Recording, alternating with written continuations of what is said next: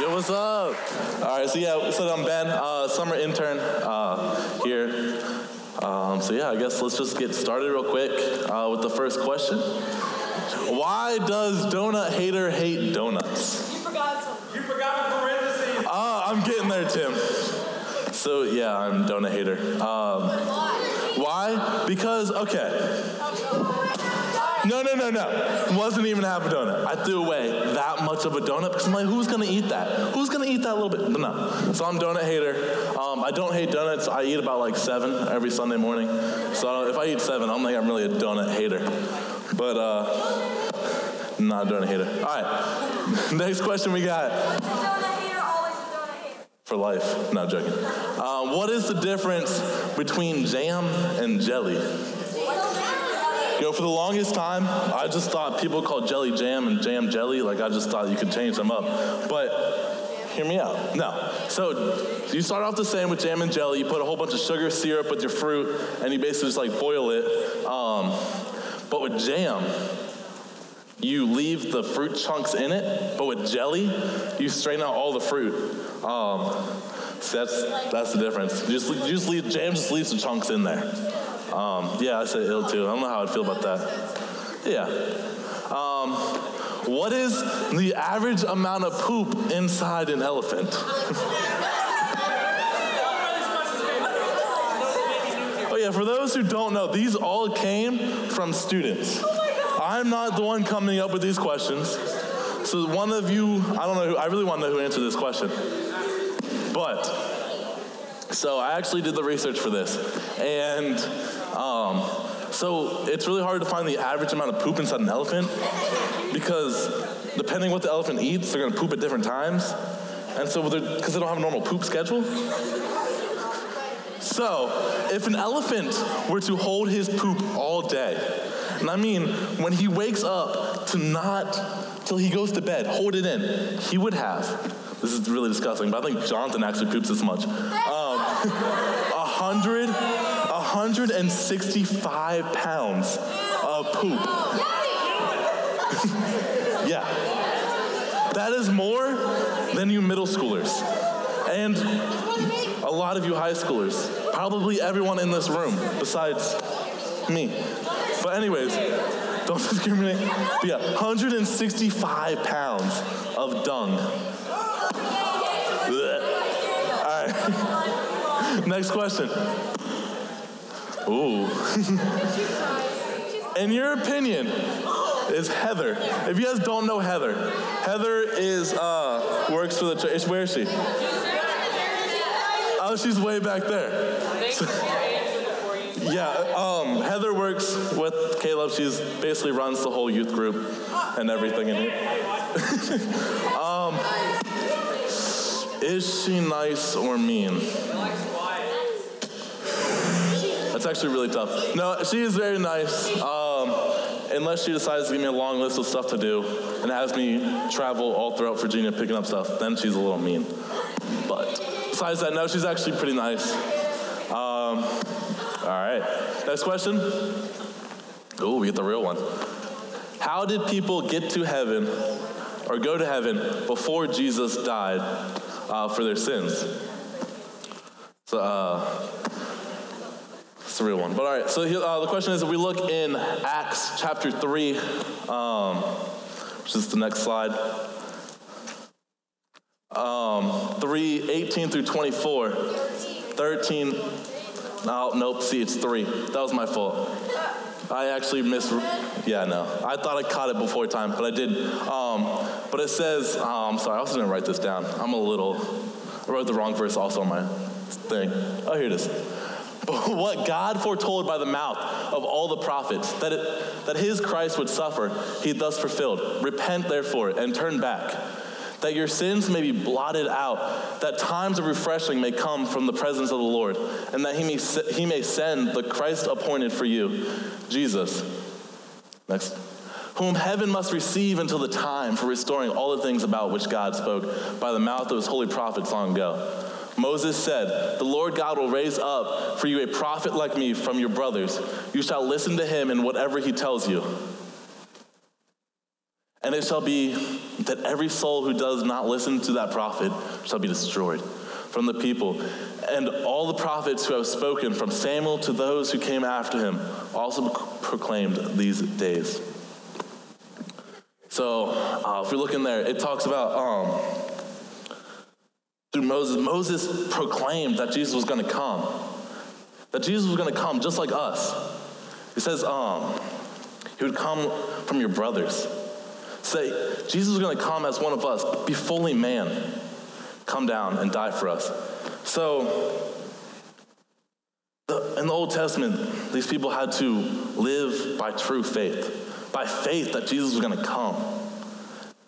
See, they didn't have what we have, how we have the Bible, we have all this stuff. They had to believe what was going to happen. And to me, that just speaks a lot of how strong their faith really had to be. And so I want to look at Abraham real quick. In Hebrews 11, verse 8. By faith, Abraham, when he was tested, offered up Isaac, and he received the promise, offered up his only begotten son, of whom it was said, in Isaac your seed shall be called. So most of us know the story of Abraham. And Abraham was a man of God. He really lived out his life for God, but he was promised descendants like crazy amounts. But he was he 90 years old, and God said, you were going to have a son. And at that time, I mean, most of us know, at that point, who's really going to have a kid at that old? But that just shows you how much faith these people had. How much faith you have to put into that. To trust someone that hasn't come. Again, just come back to that whole thing. That they're believing in what is going to happen. In Hebrews 11:8, by faith, Abraham, when he was called to go to the place that which he would receive as an inheritance, he went out, not knowing where he was going. Abraham obeyed. Abraham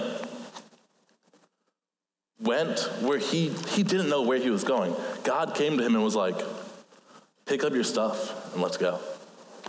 Not knowing where the final destination was, but having that faith to step out of his comfort zone, out of everything he knew. And how often is it of us that we don't want to go talk to the person who's sitting by themselves? We may think it's right and that God will want us to do it, but how often do we not want to? How many times are we scared to go talk to that person? Or our pride, we don't want to associate with those people because we want to be thought of as cool. But Abraham had the faith to step out of his comfort zone and follow where God asked him to go. Another person in the Old Testament, Enoch. There's not really much about him, but fun fact, he was the granddad, or the great-granddad of Noah. So that gives you a little timeline of where he fits in the Old Testament. But again, if we look in Hebrews 11, fun fact, Hebrews 11 is known as like the Faith Hall of Fame. So if you like read through it, it's a whole bunch of there's people in the Old Testament that are being talked about their faith and how they lived their life. But in Hebrews 11, 5 through 6, by faith Enoch was taken up so that he should not see death, and he was not found because God had taken him. Now before he was taken, he was commended as having pleased God. And without faith, it is impossible to please God. For whoever would draw near to God must believe that he exists, and that he rewards those who seek him. So Enoch, he was one of those lucky people. I mean, he got taken up to heaven before having to experience death. God spared him from having to go through the process of dying. And it says that Enoch pleased God. But he didn't please God by doing all these great things. He didn't please God by, he did please God. Like, he made God happy by doing all these good things. But it wasn't what pleased him. What pleased God was the faith that Enoch, he had. So back in these times, it was before the flood. As we know about the flood, it was, the world was evil. That God had to flood the earth, and he saved Noah. So Enoch had to have faith in those times when he was surrounded by evil, by everyone. So Enoch had to choose who he hung out with wisely. Because who we hang out with will actually drag us down into evil.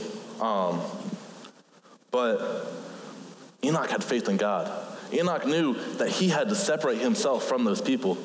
And that's true for my life too. So when I first went into college, I played soccer, so I always wanted to be cool. I wanted to fit in. So I started hanging out with anyone who I thought was cool, who had the popularity.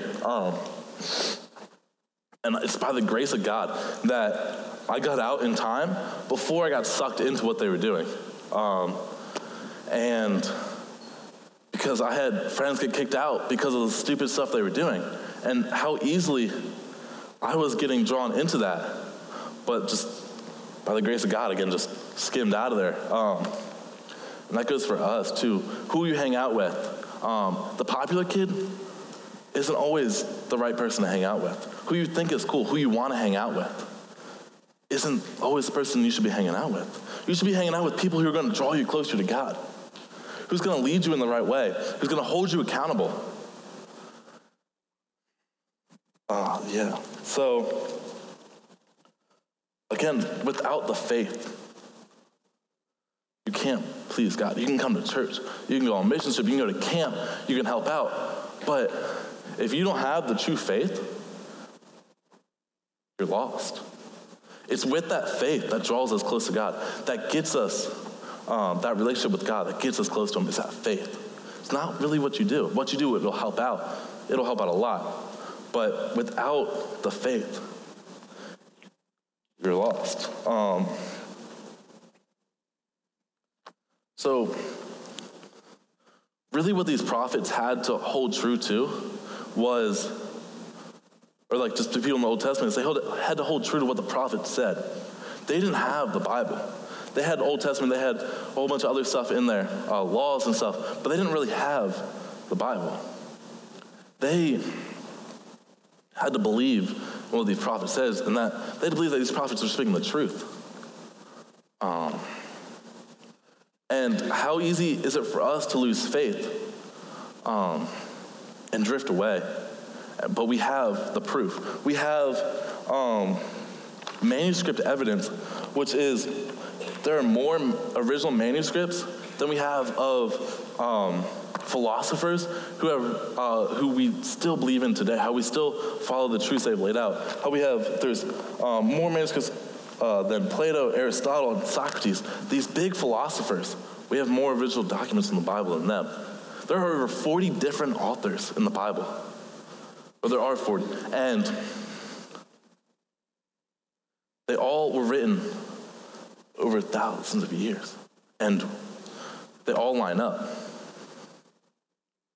And how easy, if we play the little telephone game where you stand in line and you whisper whatever the little riddle is, but at the end it's something completely different. But for that to stay true, for it to line up, it's incredible. It's how rare that would be. Why does this line up? But also, if you look in the Old Testament, it's full of prophecies. There were over 300 prophecies that were made in the Old Testament that in the New Testament, they were fulfilled. How back in the beginning said that Moses was preaching of the son that was yet to come. That he was going to come as a brother. How he was going to die for us. There's no way that those prophecies would line up and would be fulfilled. And it's easy to say, oh, well, it's in the Bible.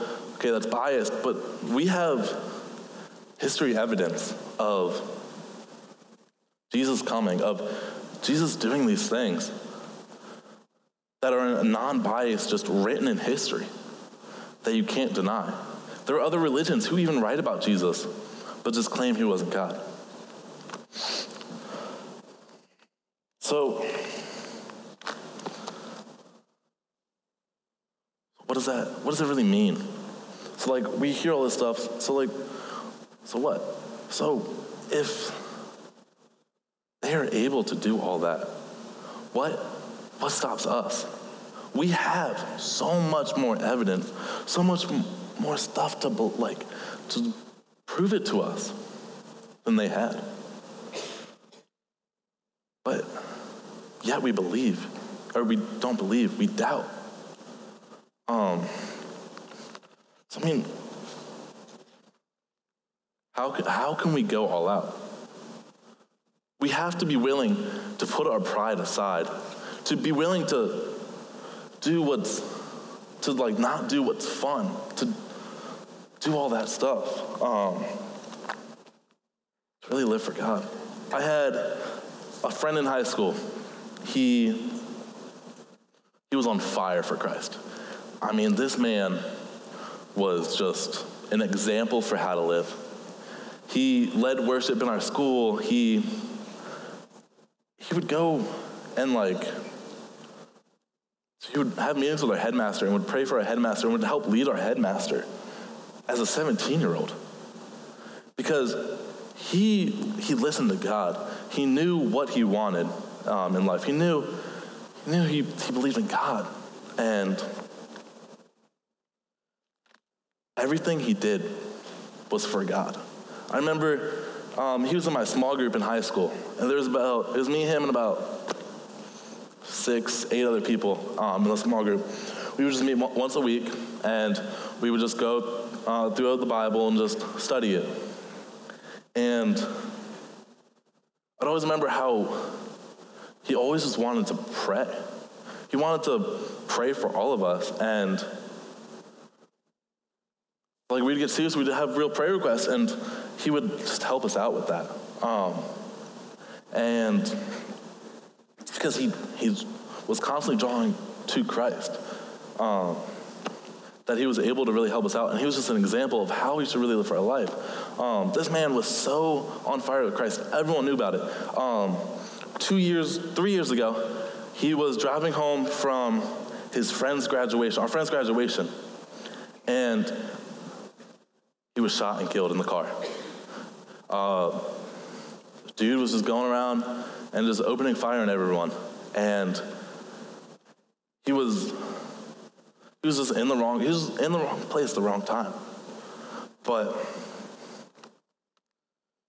what amazed me by this and brought me comfort was not that everyone was sitting there mourning about his death. We were all rejoicing. And by his death, he still ministered to people. He wrote a blog about heaven 2 weeks before he died. And just how he wanted to go and how it would bring him tears of joy. But his blogs went nationwide. His blog was read by 20,000 people. From his blogs being viewed by 20 people. Because the way he lived his life, that when he died, all we could talk about was the faith he had, was how strong he was in his walk with God. And that just amazed me. And that just got me that I was man, I want that to happen when I die. I want my life to reflect God so much, to have that strong of faith in him, that everyone knows it. Because he separated himself from those people that were just doing evil all the time. But still made it a point to minister to them, but wouldn't go and hang out with them all the time because he knew that you're going to get dragged in. He didn't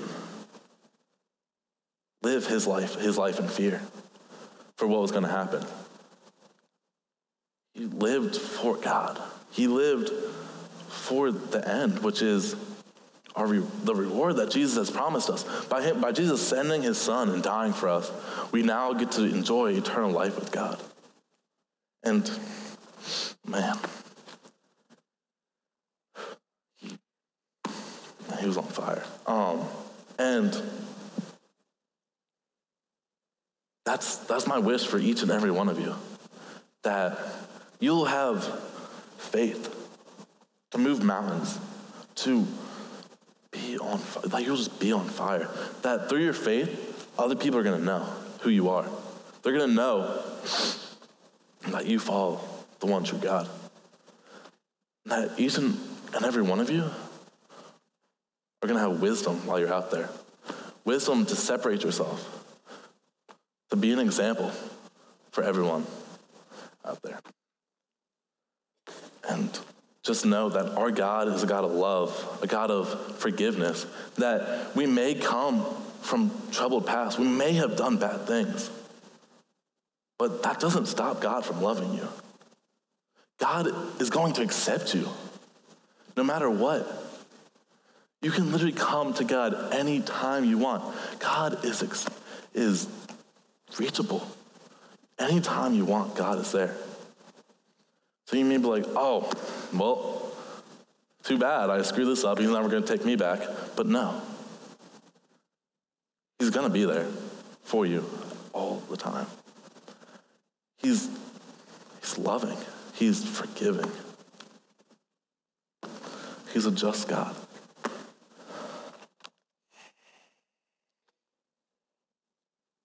So I want to close out real quick. But as worship comes on, I want to challenge you guys just to really think about God.